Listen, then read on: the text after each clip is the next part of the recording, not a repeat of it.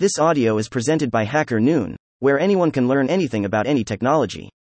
How to Be a Great Mentor in 5 Steps, by Rachel Carraro. Mutual respect, trust, shared ideals, and effective communication are the hallmarks of a successful mentoring relationship. Being a mentor means being a reliable counselor. It all comes down to being accessible to offer assistance, guidance, and advice in a manner that makes sense to the person receiving it. Many wonder if they are even qualified to mentor an individual in their career. Although you might not feel like you are an expert, it is important to note that we are all on a constant learning journey and that your experience can help shape someone else's future. Mentoring means lending your expertise, but also, and especially, your advice on the roadblocks you had to overcome so that your mentee can reach their full potential. Being a mentor, especially when starting out, could be overwhelming. Here are some crucial steps I believe each mentor should take in order to build a long-lasting relationship with their mentees. Step 1. Carefully select mentees. The very first step into an effective mentoring relationship is the careful selection of your mentees. This means that not only do you most likely want to look for someone who will listen and implement the learnings from your guidance, but you must consider individuals you believe you can actually help. Listen and find out what your mentee truly needs help with. Once you have gotten to the core of what they are looking to get out of this relationship, be honest about whether you can actually help them in that area.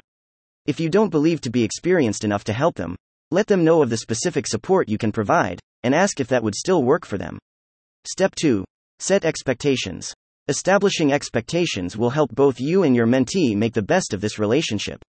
Start by clarifying your expectations for a successful mentoring relationship, the amount of time you will be able to make available for them in the future, and how and where they can reach you.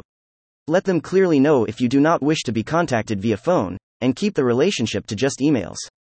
Set the ground for expectations, but also leave an open door policy that will allow your mentee to feel relaxed when approaching you. We all dislike not being able to be completely honest with someone just because we fear not being understood. Finally, be sure to emphasize that accountability is crucial for a successful mentoring relationship. Step 3. Set a timeline.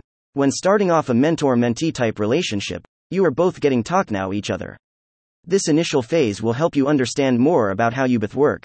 The mentor might look into adjusting their way of guiding to align more with their mentee's way of learning, and the mentee might have to make some changes too.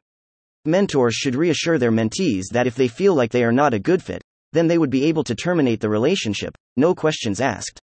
Although this advice would work both ways, it can sometimes be difficult, especially from a mentee's point of view, to close contact with a person who has already dedicated time to them.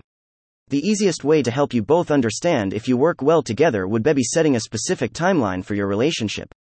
This could be 3, 6, or even 12 months. If you are mentoring as part of a network such as Women Tech, then you might want to suggest reviewing your mentoring relationship at the next cohort. Step 4. Follow up and set an agenda.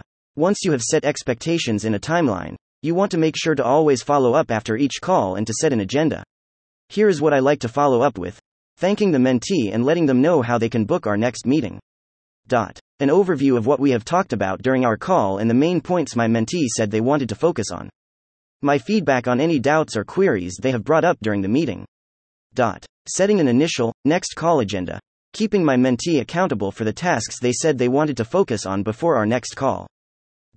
Space for my mentee to be able to let me know if they would like to change the agenda or focus on other things in our next meeting. This system will enable you to not only keep your mentee accountable but also serve as a reminder for the mentor in case they want to research or prepare anything specific before the next meeting. Step 5. Help with resources. As a mentor, it is important that you also share any available resources with your mentee. Sharing useful material or information can help not only strengthen your relationship but also help your mentee reach their goals faster. It can involve putting them in touch with someone who has worked in their ideal position or suggesting a conference they might find interesting. Keep track of your mentee's goals as well as the areas they wish to improve and share valuable information. Thank you for listening to this HackerNoon story, read by Artificial Intelligence.